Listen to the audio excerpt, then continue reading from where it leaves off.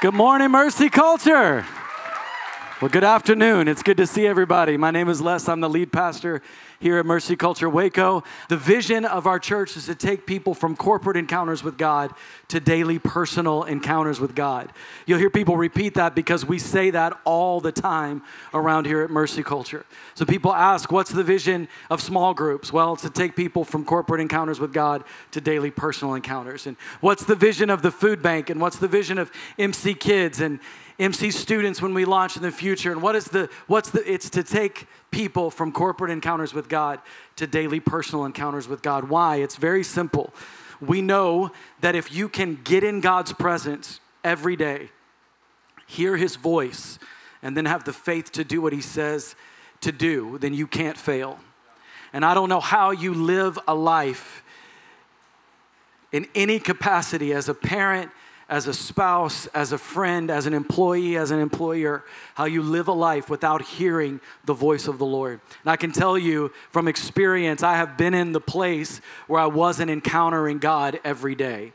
And it is a lonely, sad, foolish life. It seems like you jump from one foolish decision to the next. You think, man, what happened? Why did I make that dumb decision? Right? I know better than that. And we think sometimes that we have to come to church and have somebody lay hands on us and tell us what it is that we need to hear. Matter of fact, people get a little frustrated with us sometimes around Mercy Culture because they'll sit down with leadership. They're like, what should I do? Well, have you encountered the Lord? Did you ask him? Did you seek his face? Yeah, that's good. What am I supposed to do though? You got to encounter the Lord and seek his face and hear what he says to do. And when you can get into that discipline, it goes from a discipline to a passion. When you lay down at night, you can't wait to get up and spend time with the Lord. When you learn how to encounter the creator of the universe, there is nothing that will keep you from his presence. And you become passionate and hungry to be in relationship with King Jesus. And we want to help you to discover how you best connect with God, because there's not just one way to connect with the Lord. There's one way to God, and that is through his son, Jesus. But in Jesus, there are many ways to connect with God. We want to help you to discover the way that you best connect with God. Just text the word connect to 59090 to get more information, to learn how you can become a part of Mercy Culture, and most importantly, how you can learn how to best connect with the Lord. Well, it's Father's Day this morning. Can we honor our fathers today? I want to honor my dad who is here with us this morning. I love you. I honor you today. I want to honor myself because I'm just kidding. Some of us, I read an article yesterday that said that Father's Day is the 20th most celebrated holiday in the world. You whooped. I was like, what is that? The 20th most celebrated. Mother's Day is the 3rd most celebrated. Father's Day is the 20th. Arbor Day is the 6th. I don't even know what that is. Arbor Day is the 16th most celebrated holiday. I think it's something about trees. Anyways, we honor you, dads. God bless you. We have a gift for you before you leave. But I'm so excited this morning because we have with us not a guest, but really a member of our family. Pastor Cheema is here with us this morning. He braved the heat. He braved the heat to come and be with us in the tent. If you don't know, the tent is our temporary location. Somebody say temporary. Come on, but God spoke. I'm not going to take up your time. But about 4 or 5 weeks ago, the Lord spoke to me in a daily encounter, said, you will dance through the summer. Speaking that over Mercy Culture. And I had this vision of us just dancing and we were sweating. And I said, oh man, thank you, Jesus. But I know what that means. Right then that morning, about an hour after my daily encounter, I get a call from our construction manager that said, hey, Pastor Les. I was like, what do you want? I know what this means. I said, well, it's a little bit of a delay. I'm like, well, the Lord told me we would dance through the summer. But we're making tremendous impact on the building right out those doors. Y'all, we got countertops and tile this week. Walls are up. We're about to start painting. I mean, we are making tremendous impact, and so we'll be in there soon.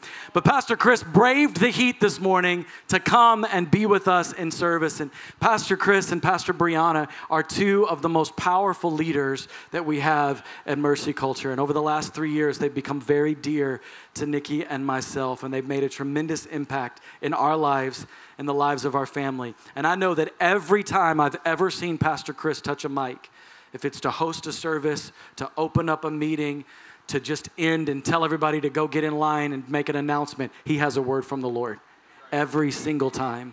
And I'm telling you, you are in for a treat because he has a prophetic word to deliver to us this morning. And honor is one of the values of Mercy Culture. Please stand to your feet and let's honor Pastor Chris this morning.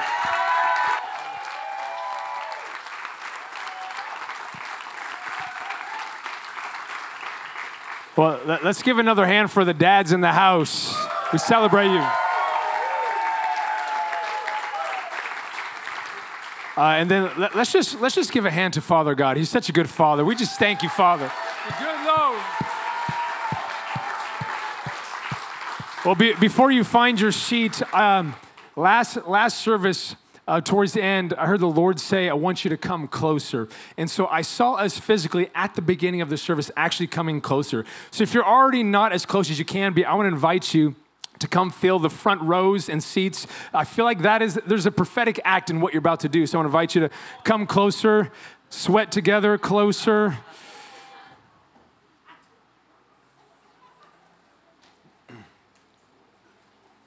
I almost, during worship, went to use the restroom, and when I felt the AC in that little throne room, I almost didn't come. I had a thought, I should stay in here. I saw that little vent that was just blasting cold. I'm like, this is the place the Lord has made. So I almost stayed there, but came back for a moment just to be with you all. So. Well, as Pastor Les said, one of the pastors here at Mercy Culture, specifically, one of my main roles is to pastor our private school, Mercy Culture Preparatory, where we have a pre-K all the way up through 12th grade. Cody's oldest son graduated as a Royal, and it is awesome to have a place where we develop children in a kingdom mindset. And what I love to tell people, especially I say a lifelong friend because like we've known each other for a long time, but like we are on two different trajectories. But when he challenges me, because he doesn't choose to follow the Lord, so that's why he's challenging me. But when he challenges me about having our children be raised up in what he would call a sheltered environment, I correct him. I say, we're not hiding them because we're afraid. We're preparing them to go out and take initiative, to take ground. And so our heart in developing our children in Mercy Culture is not to hide them in a bubble. It's to get them prepared to go out. We don't want to keep them in. We want to send them out. So that's the heart of our children. I want to thank Pastor Landon and Pastor Heather as the senior lead pastors of Mercy Culture. I know I'm a product and fruit of their spiritual fathering and mothering. And I want to celebrate Pastor Les and Pastor Nikki. Pastor Nikki's probably in the AC throne room right now. But I just want to wisdom right there. I want to celebrate you too. There's the, yeah, celebrate them. I was thinking about you too, how there's this beautiful combination where I know you can be a friend, I know you can be a brother, I know you can be a father, I know you can be a leader. And I don't ever feel you trying to be one of those. You are just all of them. And so I just want to thank you where it's awesome where, especially in our community, I can call you a father, I can call you a brother, I can call you a leader, and there's all this oneness in honoring who he is. And so I just celebrate the leadership of this house. I want to celebrate my wife, Brianna. I love you. We had a great hour and 20-minute drive with our oldest son, Zayden, who's here. But I love the Lord has used Brianna, and we'll get to this more in the message of you understanding why I'm saying this. But the Lord used my wife. One, he wanted me to get married early on purpose because I was a mess. I don't know if any of you have been a mess. But I don't know if the Lord's like, we need to get him one quick. Like, we got to get him locked down. But I'm thankful the Lord used my wife, Brianna, to really like spank the orphan out of me. Just get out of him. Just all these insecurities, all these wounds that I brought into our marriage, the Lord used her. And it's amazing. The Lord will use your spouse to truly follow you and discipline you. So I want to encourage you men, if you don't hear the Lord through your wives, I encourage you to take a second look, because there might be things the Lord wants to speak through them. I mean, he did say it's not good for man to be alone, and that is the helper. Well, also, I just want to celebrate my children. Zayden, who's almost 7, Asher, who just turned 4, had a Transformer birthday, and Nova, who just turned 1, our daughter. And I love being a father. When people ask me, what do you want to do when you grow up? I don't know whenever you stop getting asked that question, because you're just always growing up. Or what do you want to do? My most favorite thing to do is to be a father. I love everything about it. I love to learn what it's like to be a father, how to be a father, learn how to be a son. So it's my favorite thing in the whole wide world. Or you can text notes to 59090, and what's in front of me will pop up on your phone. We're going to jump right into John chapter 8. John chapter 8. Before I read this, I just got reminded, Pastor Les, when you were talking about the Lord speaking to you about dancing through the summer, and while you were singing in worship, I felt my spirit, the Lord say, I chose you for Waco because Waco needs a singing pastor. And when you mentioned dancing through the summer, while you were singing, I had this vision, the spiritual daydream. I'll tell my children, it's like you have a movie in your head from God, and you see it without your eyes, but it's inside. And I saw the Waco campus. It reminds me of when we've done this in Dallas with Let Us Worship and different things where we've marched through streets and just worship and looked like fools. And at that time we were declaring adoption. And Pastor Les, I want to submit this to you. I saw you guys worshiping in the streets of Waco. And I felt my spirit, the Lord say, Waco needs to hear the songs out of here. And so, come on. So let's all go outside. No, I'm just kidding. I'm going to stop in the throne room real quick. So, all right, John chapter 8, verse 31. Jesus said to the Jews who had believed in him, if you abide in my word, you are truly my disciples, and you will know the truth, and the truth will set you free. They answered him, we are offspring of Abraham. What a weird thing to say. And have never been enslaved to anyone. How is it that you say you will become free? Verse 34, Jesus answered them, truly, truly, I say to you, truly, truly is pretty important. Everyone who practices sin is a slave to sin. The slave does not remain in the house forever. The son remains forever. So if the son sets you free, you'll be free indeed. I know that you're offspring of Abraham, yet you seek to kill me because my word finds no place in you. I speak of what I've seen with my father, and you do what you have heard from your father. Verse 39, they answered him, Abraham is our father. Jesus said to them, if you were Abraham's children, you would be doing the works Abraham did. But now you seek to kill me, a man who has told you the truth that I heard from God. This is not what Abraham did. You are doing the works your father did. They said to him, we are not born of sexual immorality. We have one father, even God. Verse 42, Jesus said to them, if God were your father, you would love me. For I came from God and I'm here. I came not of my own accord, but he sent me. Why do you not understand what I say? It is because you cannot bear to hear my word. You are of your father, the devil, and your will is to do your father's desires. He was a murderer from the beginning and does not stand in truth, because there is no truth in him. When he lies, he speaks out of his own character, for he is a liar and the father of lies. Verse 45, but because I tell the truth, you do not believe me. Which one of you convicts me of sin? If I tell the truth, why do you not believe me? Whoever is of God hears the words of God. The reason why you do not hear them is that you are not of God. So I'm here to tell you this afternoon that you have a father in God. The title of today's message is Strengthening the Foundations of Faith, God the Father. Let's pray. Oh, Father, we invite your spirit of adoption to sweep through this tent. God, we invite you to speak to us and to speak to the city. We ask for the seeds of your word to be planted into the ground of Waco. And we say, Waco, wake up. We say, Waco, be good soil.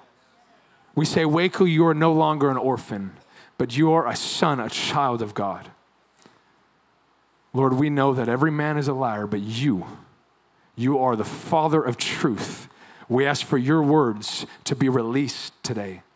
We say, speak, we're listening. Amen. Amen, amen. Well, I want to address one of the greatest epidemics in America, and it's called the fatherless epidemic. You know, many will talk about the fear of the past few years of what happened with COVID and all the different variants and name changes that happened with what was out there. But still, there is a greater epidemic, and it is fatherlessness. The U.S. has been acknowledged as the most fatherless nation of all the nations in the world, given a ratio. 22%, I believe, is it 22%? 23%, according to Pew Research, 23% of children in America are fatherless, and that is the highest ratio in the world. So people boast about America being a leading nation, but unfortunately, we are a leading nation in fatherlessness. 72.2% of the U.S. population have recognized this as the greatest societal and family issue in America. Americans have a hard time denying the fact. This is one of the greatest problems. I want to share with you some greater risks in statistics. I'm not going to read them all. It's overwhelming, but I wanted to make sure you saw them and you heard them. The list is pretty wild. Greater risks of children who are fatherless. They're 4 times have a greater risk of poverty, more likely to have behavioral problems. They're more likely for lower birth weight. Isn't that interesting that the father physically not being present affects the child's development within? They're 7 times more likely to become pregnant as a teen, more likely to commit crime, go to prison, commit suicide, 2 times more likely to drop out of school, suffer obesity, more likely to have poor school performance, more likely to live in poverty. If you look at the percentages here with statistics, 85% of youth who are currently in prison are fatherless. Everything I list here are those who are fatherless. 7 out of 10 youth that are housed in facilities, state-operated correctional facilities are fatherless. 39% of students in the U.S., this equates to 24.7 million children in the U.S. That's 1 in every 3 children in the U.S. are fatherless. 1 in every 3. 57% of fatherless homes involve African American Black communities, 31% Hispanic, and 20% Caucasian and white. 75% of sexual abusers associate displaced anger with a father abandonment history. 85% of children who exhibit a behavioral disorder are fatherless. 90% of youth who run away or are homeless are fatherless. 279% more likely to deal drugs or carry firearms for offensive purposes. Fatherless. You can find quite the trend with those who have been known for shooting schools, people within schools and shooters at schools. There is a crazy connection to fatherlessness. 92% of parents in prison in the U.S. are fathers. 92. Where are our fathers? 92% of them are in bars. 48% rate of pregnancy loss for single mothers versus 22%. 54% of fathers in the U.S. say parenting isn't enjoyable all the time. 53% of Americans say mothers do a better job at parenting than fathers. 1% say that fathers do a better job. There is even this faith that is lost in men of their ability to father. I want to bring awareness to this periodical that was released in 1975 by Dr. Renchnik of Geneva University. He wrote this article called Orphans Lead the Worlds. And he procured a list of almost 300 world leaders that affected history in a large way. And he found that all of them had a fatherless or orphaned history in them. I'm going to list off a few. Alexander the Great, Julius Caesar, Charles V, Louis XIV, George Washington, Napoleon, Queen Victoria, Hitler, Stalin, Lenin, Fidel Castro. Now, obviously, not all of these listed have been identified as ones with evil agenda, but quite a few of them, if not majority, See, there's a father deficiency in America. 1 Corinthians 4:15, Paul is speaking to the church in Corinth. You have many teachers, but few fathers. And I believe America is in a state of emergency with fatherlessness because the church has been so consumed with just being a teacher, not a father. I'm noticing that pastors are good teachers and their teaching gets them known, but I'm finding that they find themselves falling because of this orphanness. The American church has a hard time being an orphan and a son because they don't go together. What is the orphan spirit? Let's talk about this. First, let's define orphan, John 14:18. Jesus says, I will not leave you as orphans. I will come to you. That word orphan, orphanos, in the Greek is to be bereaved, fatherless, or desolate. So in other words, without a father or mother. The orphan spirit is a demonic antichrist spirit. When we say antichrist spirit, look at this, Matthew 10:32. Everyone who acknowledges me before men, I also will acknowledge before my Father who is in heaven. But whoever denies me before men, so I also will deny them. When you deny Jesus, then you deny the Father. And in denying the Father, then you are denying sonship. It's an antichrist spirit. The orphan spirit is also an anti-Holy Spirit spirit. Romans 8:15, you did not receive the spirit of slavery to fall back into fear. You have received the spirit of adoption as sons, by whom we cry, Abba, Father. If you have not noticed, COVID killed the church. It killed the church that is full of teachers.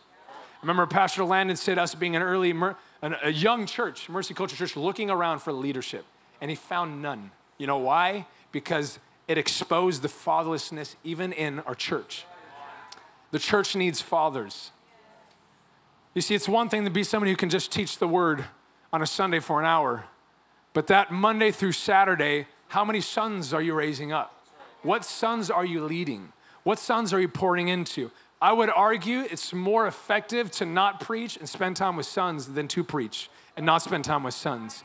Because then you're just building a church around your teaching instead of gathering sons to lead a legacy.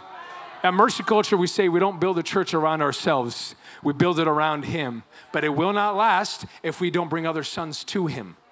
And so this is why if you don't have sons, men, that you pour into, and women, you don't have daughters that you pour into, it's time. It's time to ask the Lord who. It doesn't mean you have to have the largest group in the history of Waco, and doesn't mean you have to post it and let everybody see what's happening. Like, it means the Father saying, will you grab one? Will you bring them with me? The orphan spirit is an anti-adoption spirit. That word adoption, huios esia, that Greek word means a son into divine family. If you look at the root words, it's to place legally as a son. So legally, you have been placed as a son or daughter before the King and Jesus. So adoption is to present you to the Father, but the orphan spirit is to keep you away from the Father, therefore to reject adoption. You reject the spirit of adoption, you're rejecting sonship, then also heirship. The orphan spirit is also an anti-father God spirit. Luke 10:16, the one who hears you hears me, and the one who rejects you rejects me, and the one who you reject, the one who rejects me, him who sent me, I also reject. So there's like, what just happened? There is a mutual rejection. Receive me. The Father's saying, receive my son, you'll be received in me. Reject my son, I can have no part with you. Because there is a connection. Jesus, that's why Jesus is the way, because he's the son to receive to get to the Father. No one can get to the Father, Scripture says, except through him. And God identified for us to understand, get to my son. And that's how you get to me. The orphan spirit rejects God's word. Genesis 3, let's go back in the garden at the beginning. The serpent says, did God really say not to eat of that fruit? And Eve goes on, well, we may eat of the fruit of the tree in the garden, but God said you shall not eat of that fruit. So any other tree we can have, just not that one. And the serpent says, anybody talked to a snake recently? Anybody thought it was a good idea? It's not a good idea here. Verse 4, the serpent says, you will not surely die. God knows that when you eat of it, your eyes will be opened. And you'll be like God, knowing good and evil. I don't know if it was God's will for them to even know evil, because they only knew good. But they heard the serpent, the liar. You see, Satan operates in a constant state of rejection because he himself is the one who rejected God. You will find yourself having a hard time accepting others or accepting God when you reject others and reject God. And therefore, it is hard to accept yourself when you reject him. How do you reject God's word? Well, you reject his spoken word. So the enemy confronted what God said of what Adam and Eve heard, and then therefore rejected what he said, his voice. How else do you reject God's word? By rejecting his living word. Who's the living word? Jesus, the Son of God. He calls himself the fulfillment of the law. He was the word with legs. He walked and lived out the word of God. Jesus said, I only do my Father's will. The word of God is the Father's will. How else do you reject God's word? Third one is you reject his written word. If I reject the Bible, that this is not truth, I also reject the Holy Spirit because Scripture says that all Scripture, 2 Timothy 3 says all Scripture is God-breathed. The Holy Spirit is the author of this. I cannot accept this and deny the Holy Spirit, and I cannot accept the Holy Spirit and deny this. It's as if I reject the Father's Day card my children wrote for me, but I'll accept them. It's like, hey, I do not receive your written word to me, but I love you. Or me saying, hey, I love what you wrote, but I hate you. Doesn't land. It doesn't work. Rejecting God's word is rejecting God the Father, God's Son, Jesus, and the Holy Spirit. So the orphan spirit is a spirit that rejects God's word. You find today America rampant in the orphan spirit because they reject truth, reject God's word. When you don't have a standard from the Father, you run around as an orphan trying to make up your own. How do you know you're influenced by an orphan spirit? I'm going to list off a few. As I list one, I want you to stand up to show us. No, I'm just kidding. Y'all felt the orphan spirit. Hey, come up on you. How do you know if you're influenced by an orphan spirit? If you are jealous of what others have, you make decisions to please people instead of God. You feel like you're bothering people when reaching out. You worry what others think about you. You seek approval from others. You find value in what you do instead of who you are. You have a hard time being generous to others. You are obsessive and attached to your belongings. You aren't authentic with others. You don't give trust to people. And you are offended that I would even say any of this at all. See, I've identified these because I've identified them in me. I'm still working through some of these. Maybe I've been delivered from a few of them, but it's interesting how you can understand the schemes of the enemy when you can recognize familiar spirits of how he attacks you. See, the world is bound in an orphan spirit. 1 John 2:15 through 17 says, do not love the world or the things in the world. If anyone loves the world, the love of the Father is not in him. For all that is in the world, the desires of the flesh and the desires of the eyes and pride of life is not from the Father, but from the world. And the world is passing away along with its desires. But whoever does the will of God abides forever. See, the ways of the world are opposed to the ways of Father God. The kingdom is upside down. And this is why those who are bound in an orphan spirit cannot stand the kingdom of God, because it is different than how everybody else is telling them to live. And orphans want to please what others say. With the church being influenced by the orphan spirit, I've noticed a trend these past few decades with all my experience as a 34-year-old, where obviously you can read history too, right? The church has had an issue with the Holy Spirit. Moves, denominations built around denying the Holy Spirit. You even find the trend today of this anti-Holy Spirit move. If the church denies the Holy Spirit, who is the spirit of adoption, and therefore denying adoption themselves, it's hard to present the Son when they themselves are not acting as sons and daughters. Therefore, it's hard to get other people to the Father. You see, the solution would be for the church to receive the spirit of adoption, to be adopted, so they can present Jesus, who also calls, he says we could call him a brother. And then I get to present to the world the Son of God, who also calls me a brother, and I can speak from intimacy that there is a Father, because I know him. there's this identified principality over Waco that the leadership, Pastor Les, Pastor Nikki, and the pastoral team have identified within the city of Waco. And when we say like a principality, essentially there's a presence of a demonic spirit that we have recognized, sensed, or God has shown us. And the reason why that will happen or be is because the Lord wants us to lift his son up. The Lord loves to reveal the agenda of the enemy so that we know what to do in lifting up his son. So we don't search for demonic spirits, but the Lord will make them known so that we can kick them out. And so Pastor Les, I don't remember if it was this service or towards the end of the last, but he said we are unseating principalities in Waco. We're unseating. Austin, if you can just get up real quick, just move out of this chair. I'm just going to sit right here. So I just unseated Austin. You all give Austin a hand. He's awesome. Love you. It seems so simple, but that's what it is. Where we are in our city and we say, get out. We say, Jesus, the chair is yours. Isn't that awesome? Even Scripture says, make a way for the Son of God. Did you know even making a way is doing the whole get to any foul demonic spirit and say, all right, Jesus. Like sometimes you may feel powerless, like I don't know how to drive out demons. You don't need to know. You welcome the one who that seat belongs to.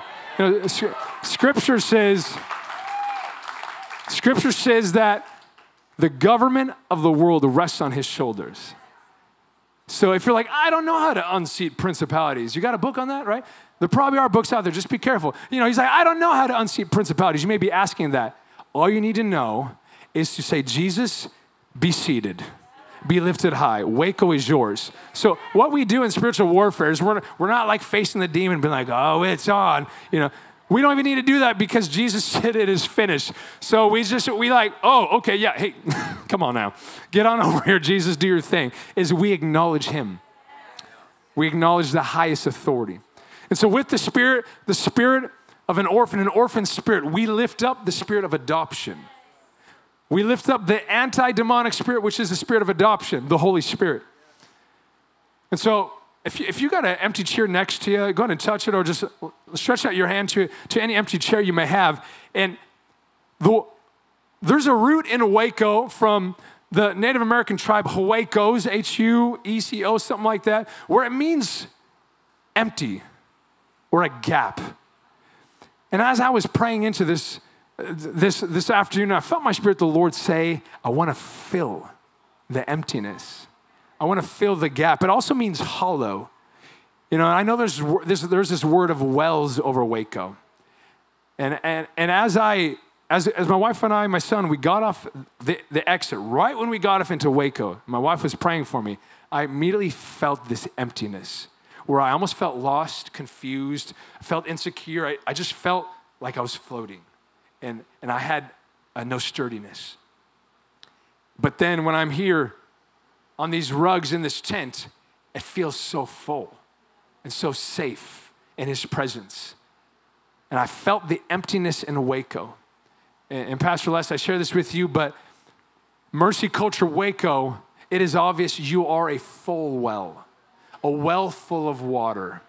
And Pastor Les, I even want to submit to you, I heard the Lord say in worship, just this last time in service, I don't have a filling problem. Waco has a father problem.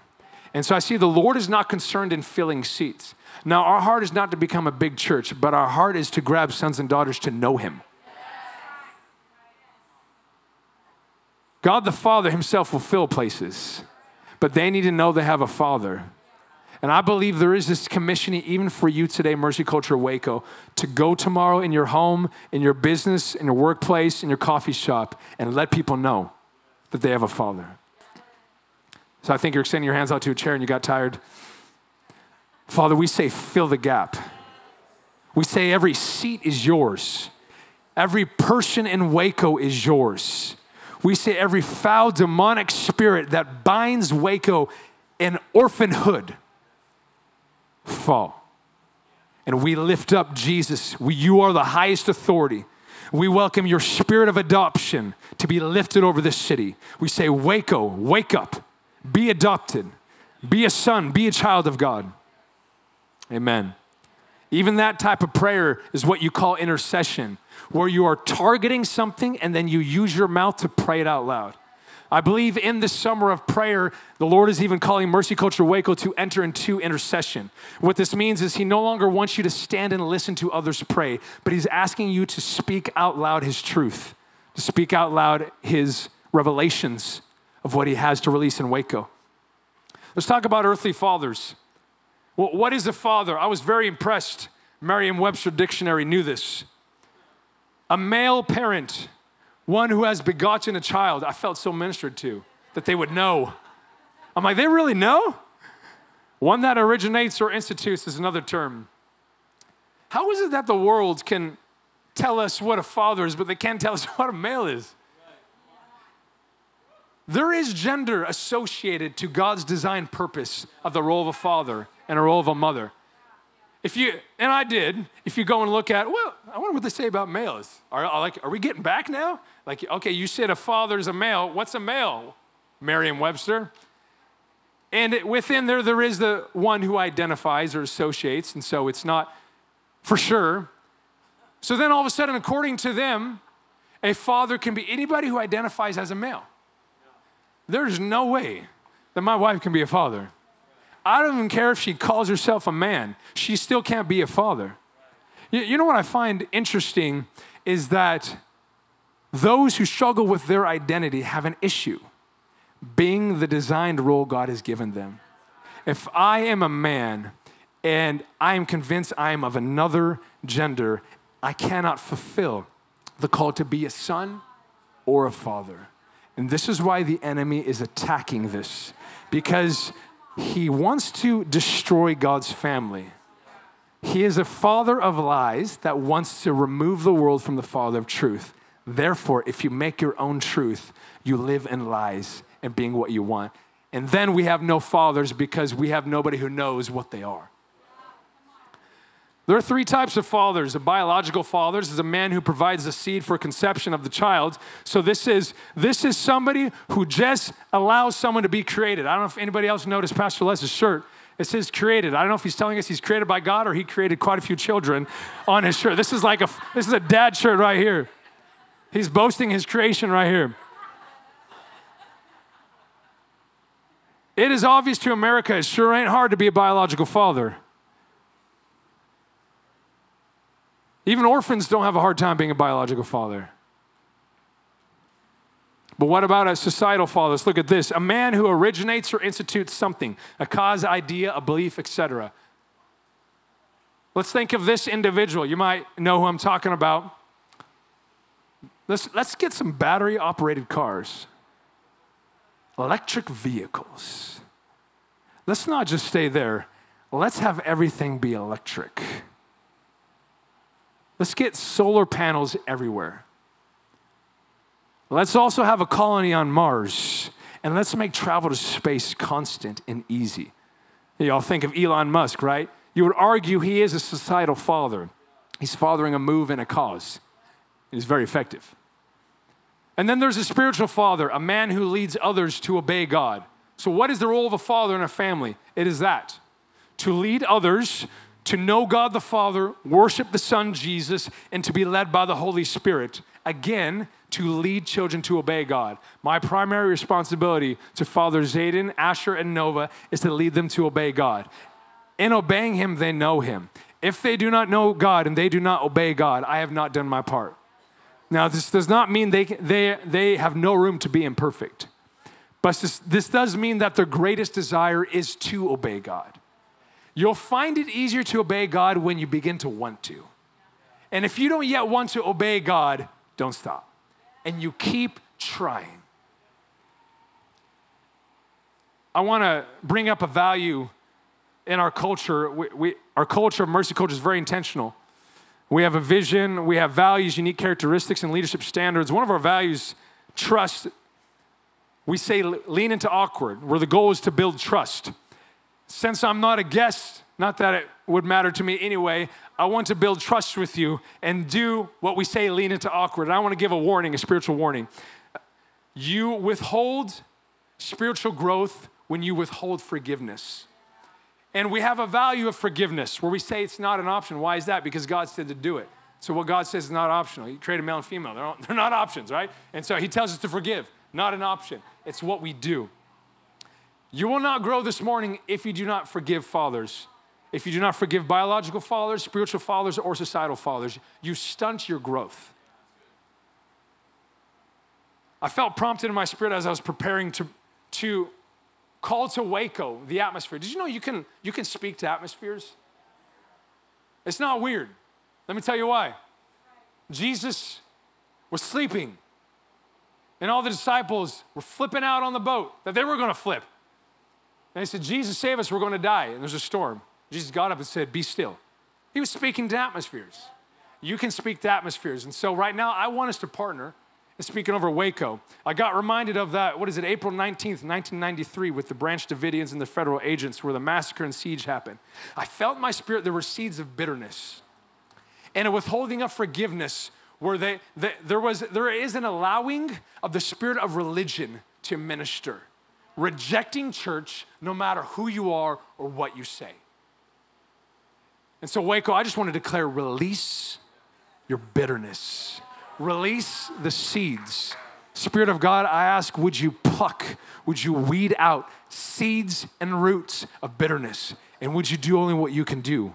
Heal the land. Heal Waco. Amen. I want to bring you into my journey of forgiveness a little bit. So my father's from India.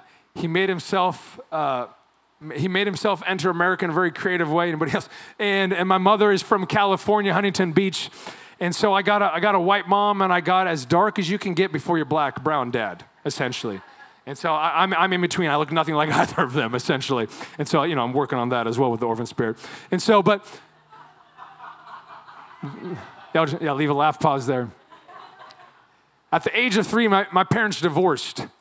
And you could argue it was the start of my journey, though I did not understand it at 3 years old, to work through an orphan spirit. One of the greatest things my mother did, and here's a tidbit for you single parents. My mom raised me in the church. My mom dragged me to church. My mom pulled me to church. You might have even been pulled or dragged today, but let me tell you, there is beauty in being pulled into church. You might find yourself pulling others in the church now. But you know what happened growing up in the church is I may have grown up without my father, but all of a sudden I got a plethora of fathers all around me. And I got more than one father growing up, a multitude of fathers pouring into me, speaking into me. Though there are apparent immaturities that I'm still working on because of fruit of being fatherless, what's crazy is in the spirit, I feel as if I didn't grow up without a father in a weird way because of the church, the bride, and the father fathered me through his church. So don't even discount, and my son's in there, but the children's ministry is whatever children in there, they're getting fathered here because you're here and you're an extension of the Father. So at the age of 18, I was commuting my first year of college, going to a private university, going to Bible college, because from what I understood, the only way to obey God is to go into debt to get a degree and being a pastor. I needed a father, right? And as I was halfway through my commute, going back home from the university to my mother's house, my father's exit, I think 2A on the 405, right when I passed his exit, 18 years old, freshman in college, I heard the Lord say, it's time for you to be a son. I'm just driving in my GMC Jimmy in 1992, like, what is this? I'm like, what do you mean, Lord, it's time for you to be a son? And I heard the Lord say, you've been waiting to be a son because you're waiting for your father to be a father. And immediately the start of the journey of the Lord showing me, if I withhold my sonship from my father, then I'm withholding who I'm supposed to be, no matter what he is being to me. So I'm here to tell you this afternoon, do not withhold what you're meant to be because someone else is not being what you're expecting them to be. You know what's wild about being a son? No matter the position of a father is that in you being a son, your father is experiencing the Father. You know what's wild? Being a son actually causes you to become a father. Think about Jesus. He was the best son the earth could ever experience. And he was also the most fatherly being on the planet because he did everything the Father wanted. Staying in defense of what others are not being will keep you from being what you aren't meant to be. If you stay bitter towards your father, you're withholding a child from your father because you yourself are not being a son or daughter. Matthew 23:9, Jesus says, call no man your father on earth. So in the end, Jesus is saying, honor your father and mother. He says this in scripture, but I want you to know, really nobody is. Your father in the end, in the kingdom, you have a perfect heavenly Father in God the Father who is in heaven. Matthew 5:48, be perfect, therefore, as your heavenly Father is perfect. God the Father, we call him our perfect heavenly Father. You see, God is the Father of all, but not all are children of God. So the question is, who will you follow? Waco. Who will you follow? America. Who will you follow? Let's talk about God the Father. Now, before I talk specifically on the person, God the Father, I want to make sure we bring some understanding in the year of dunamis, fortifying and strengthening, and getting a strong foundation of who God is. So, God is what we call the Trinity. Now, some of you, being astute theologians yourself, may mention, hey, let them know the Trinity is nowhere in Scripture in terms of being named.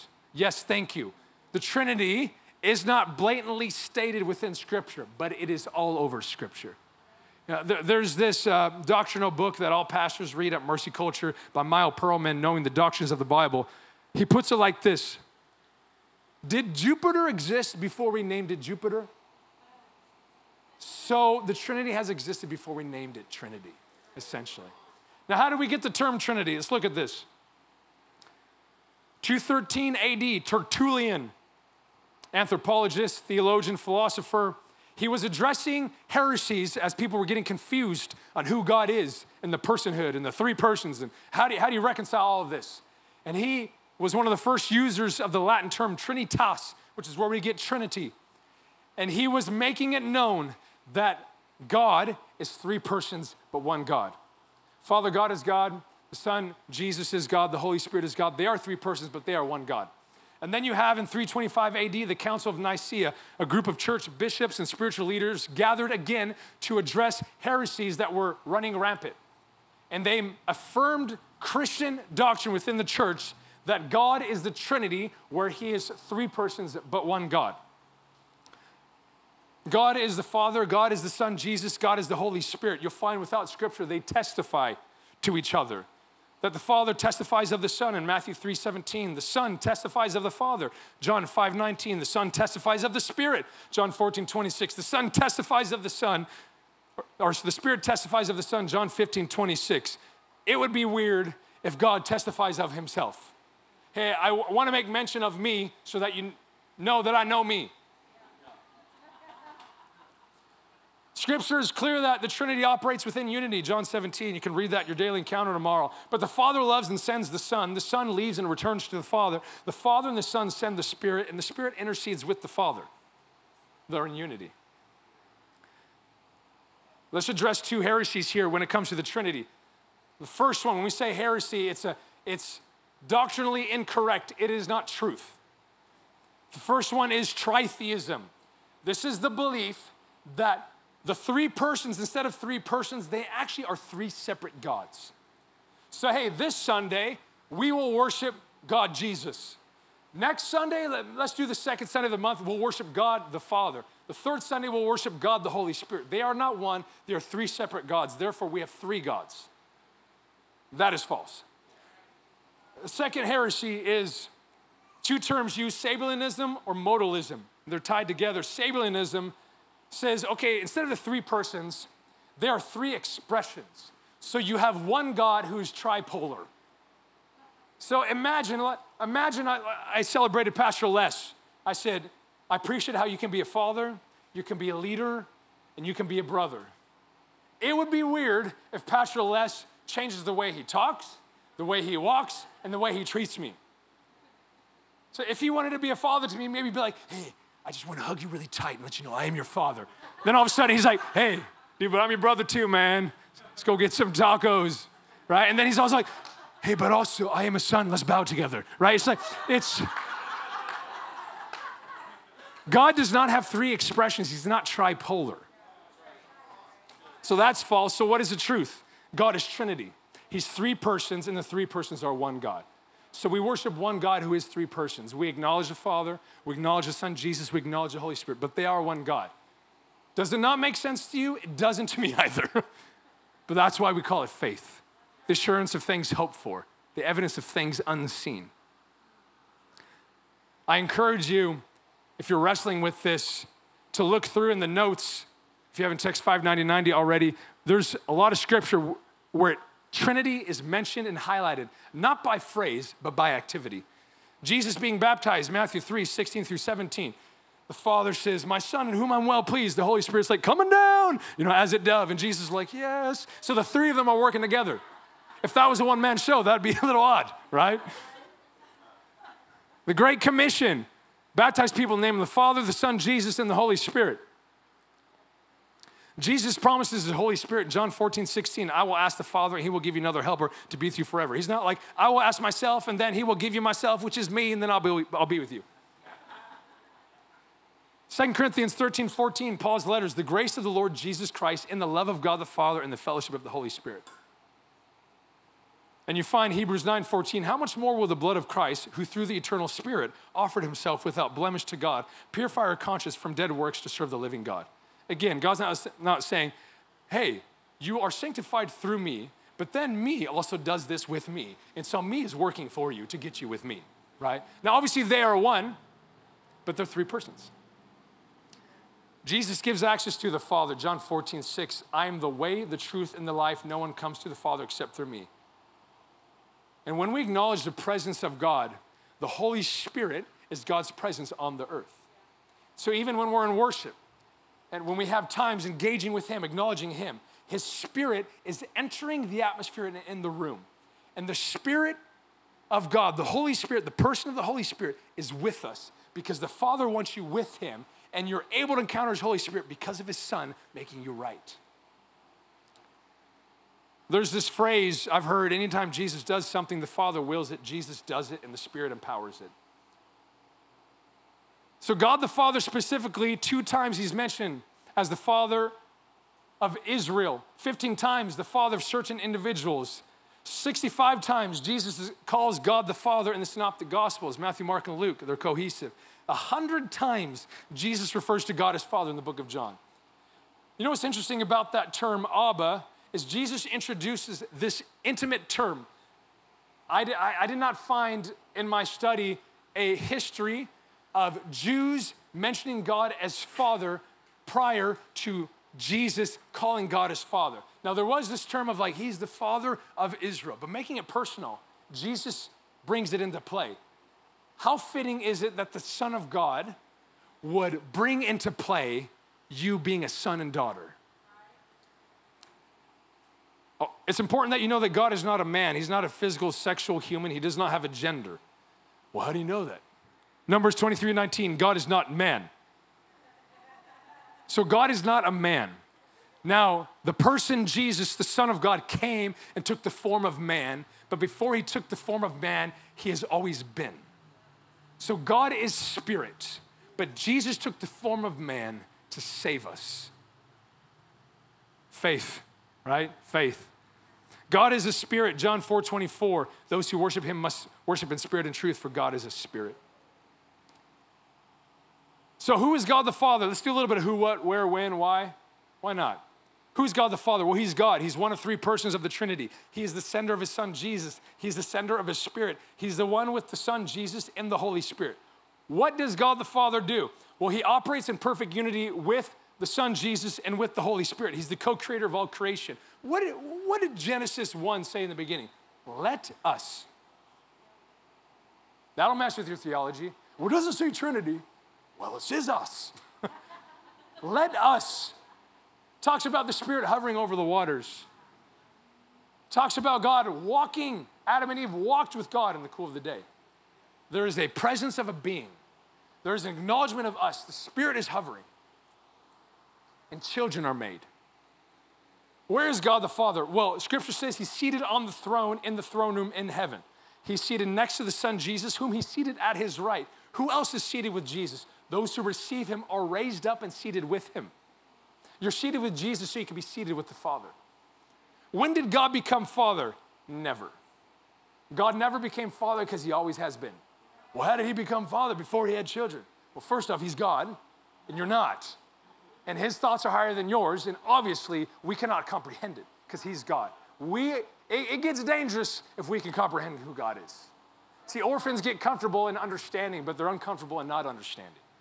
But orphans have to be willing to release not fully understanding to be a son. Yeah.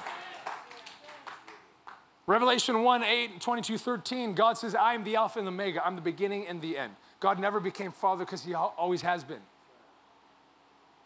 I would suggest God created children because he is Father, because he did not become Father because he created children. It's just who he is. Did I become a father before or after my children were born? Well, my question is, was Jesus a father? He didn't have earthly children, but he did everything the Father wanted, and therefore he fathered people. You see, being a father is not just biological. It is much deeper. It's spiritual. Why is God the Father? Because he calls himself Father. He identifies himself as Father. Jesus named him as Father. How does God father you? Through his Spirit, but the Helper, the Holy Spirit, Matthew 14:26. Who the Father will send in my name, he will teach you all things. Interesting how a father will teach, but it may be hard for teachers to father. But teaching comes out of being a father versus teachers trying to be a father. I want to paint a picture of who God is with a few of his attributes. The first one is he's a father of truth. John 14:6, Jesus said to him, I am the way, the truth, and the life. No one comes to the Father except through me. God the Father is the Father of Jesus, who is the truth, so he's the Father of truth. God the Father is also a provider of natural needs. Matthew 6:26, Jesus says, look at the birds. They have what they need. They got food. Look at the flowers. They're dressed really good. So you don't have to worry about what you eat and what you'll wear. God the Father knows what you need. He's a provider of natural needs, but he's also a provider of spiritual needs. Ephesians 1:3, blessed be God the Father and our Lord Jesus, who has blessed us in Christ with every spiritual blessing. You know, Scripture says you lack nothing in him. So we've been given everything through his Son, Jesus. The Father gave you everything he owns through his Son, through death, so that you can be a co-heir with Jesus. Inheritance comes with death. Jesus died so you can share the inheritance. You're called a co-heir, a co-inheritor. God the Father is a provider. The greatest inheritance that God the Father's left us is his Holy Spirit. The greatest inheritance I can leave my children is a spiritual inheritance. A track record or history of obedience. And he's the father of the fatherless, Psalm 68:5. I tell people, if I ever get a tattoo, that's it right there. Father of the fatherless. God the Father is also a giver, James 1:17. Every good gift and every perfect gift is from above, coming down from the Father of lights, with whom there is no variation or shadow due to change. God is a good giver. You know, I've been asked, do you believe all the gifts of the Spirit are for us, or is it just one gift? From what I understand of who God the Father is, he desires to give all things to all of his children. And he is not a respecter of persons. Imagine my son Zayden, where I say, Zayden, I have 9 boxes, and each of them has a gift. But I just want you to know, I've chosen for you to only have 1. The other 8, I don't want to give you. I don't know if you have emotional breakdowns when other people get presents, you know, a little bit of orphan spirit in there, right? Like the other day we're celebrating my middle child, Asher's birthday, and there can be a little bit of wounds of like, why am I not getting a present? Why are we not singing me happy birthday? You see, but we believe at Mercy Culture, every gift is for everybody. because he's a good father who gives all gifts. That just doesn't mean some people have a greater bent in a gift, but we believe he's a good father who gives all gifts. Some people walk as a prophet in the office, but we believe the gift of prophecy is for everybody. And let me tell you, fathers must prophesy to their children. They must tell them who they are, remind them. There's some medical issues and demonic attacks on my middle child with his body, and we know it's spiritual. And I got reminded the other week of what the Lord spoke to me about him before he was born. And that stirred my faith to contend for healing because I know what God said. And then I prophesy what he said. Prophecy is just saying what God said. Read out a scripture, you prophesy. God the Father is also protector.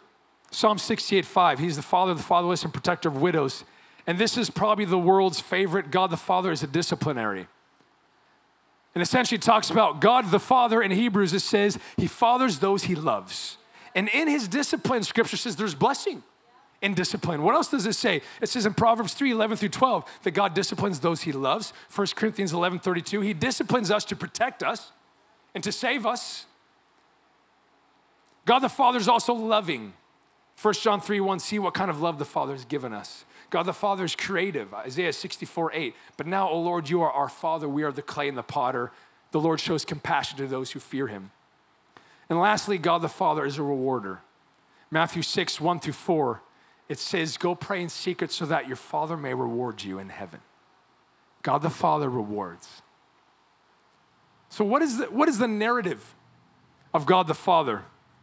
Well, we find when you think of God the Father, he wants to be with you, but he must make you righteous. And so he sends his son Jesus to make you righteous. And then the son Jesus must go back to God the Father. Why? Because he must send his Spirit, his Holy Spirit, to fill you and enter you. And then the Holy Spirit makes you like him because he is the Holy Spirit. Scripture says, be holy like me. And then God wants you to bring others to him as you're being led by his Holy Spirit.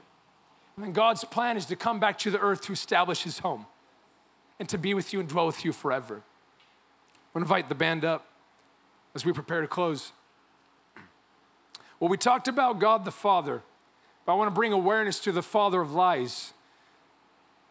In our main text, John chapter 8, Jesus says in verse 44-47 that you are the father of you are the child of the devil. The devil is your father because you do his desires. You do the will of the devil. The devil is the father of lies, and there are two fathers, God the Father and the father of lies, the devil. Therefore, there are two groups of children, children of the devil, children of God. And you know whose child you are based upon whose will you fulfill. Everybody chooses their father subconsciously or consciously. There is no in between. Jesus says in Matthew 12:30, whoever is not for me is against me. He also says, what do we got? John saying in 1 John 3:10, it is evident who are children of God and who are children of the devil. There is no in between. We are in the midst of a spiritual battle and reality. And we are either a child of God or a child of the devil. Now, this does not mean you do not have room to mess up. Proverbs says, even a righteous man will fall many times, but get back up. Don't allow yourself to enter into shame this morning because you're not perfect, but allow the Holy Spirit to convict you to be more like your Father. That's the mindset and the shift and understanding. Let's all stand. See, Scripture makes it clear that sons of the devil make straight paths crooked. They practice sin and they do the will of Satan. But sons of God, they receive the Son of God, Jesus. Sons of God obey God. Sons of God are led by the Holy Spirit, and sons of God are peacemakers. Sons of God do the will of God the Father. I want to invite you to close your eyes in this moment. Many times I close my eyes to focus. It helps me steady my spirit to see nothing so I can see everything. And I'm pleading with you this morning, John 8:47, Jesus says, whoever is of God hears the words of God. So I'm pleading with you to be good soil, where God can plant the word, his seed of being adopted in you this morning, where you will take it and put action to it tomorrow. Are you hearing the word of the Lord? God has provided this word as a seed for sonship. I plead you, choose God the Father as your Father. Waco, I plead you, choose God the Father as the Father. Texas, choose God the Father as the Father. America, choose God the Father as the Father. Church of America, choose God the Father as your Father. You have a Father in God. How do you choose Him? You simply receive His Son, Jesus. Jesus is your salvation. He's the one that makes you right. Orphans stay stuck in trying to make themselves right.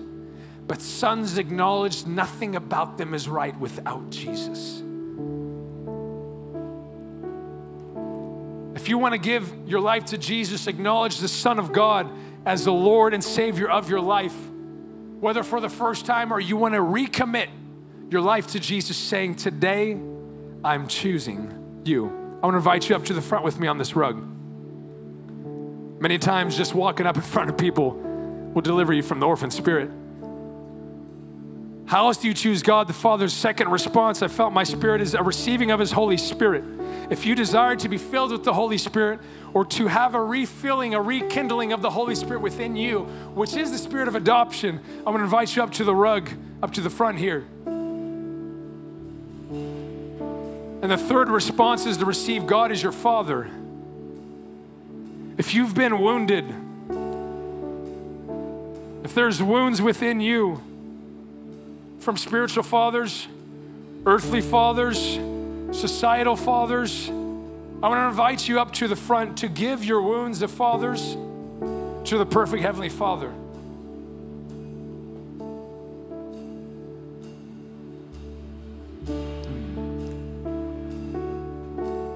Come and receive the Son, Jesus. Come and receive the filling of His Holy Spirit.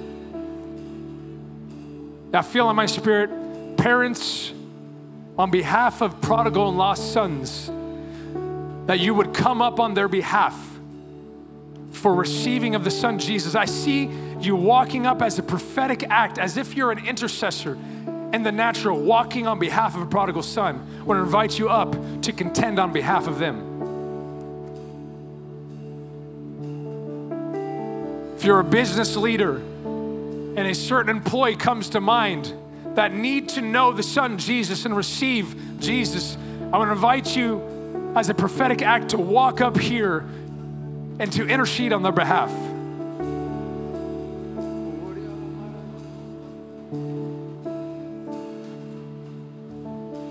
You may ask, what do we do now? This is the moment where we respond to God saying, come closer. Come closer, come closer. I want to invite you, if you're able, to take off your shoes. I don't know about you, but I don't wear shoes at home. I'll get slapped if I wear shoes at home. Whether you want to keep your socks on or not doesn't matter, but I want you to get comfortable, because the church is the representation of the Father's house, and you are in your Father's house, and it's time to get comfortable. Time to get comfortable in His presence.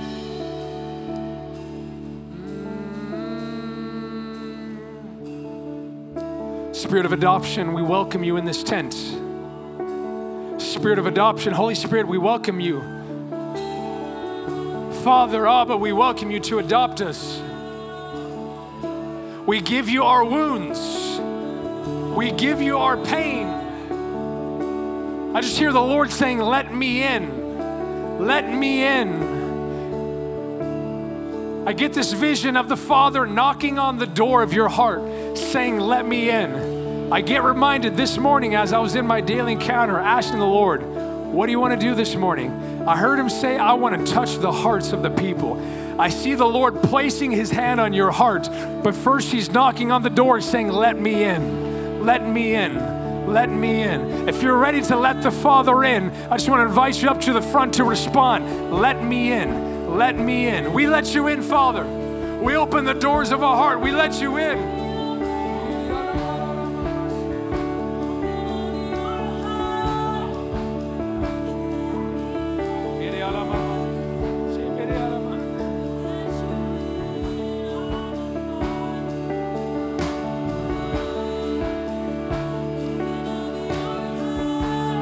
Come on, just say, I'm letting you in.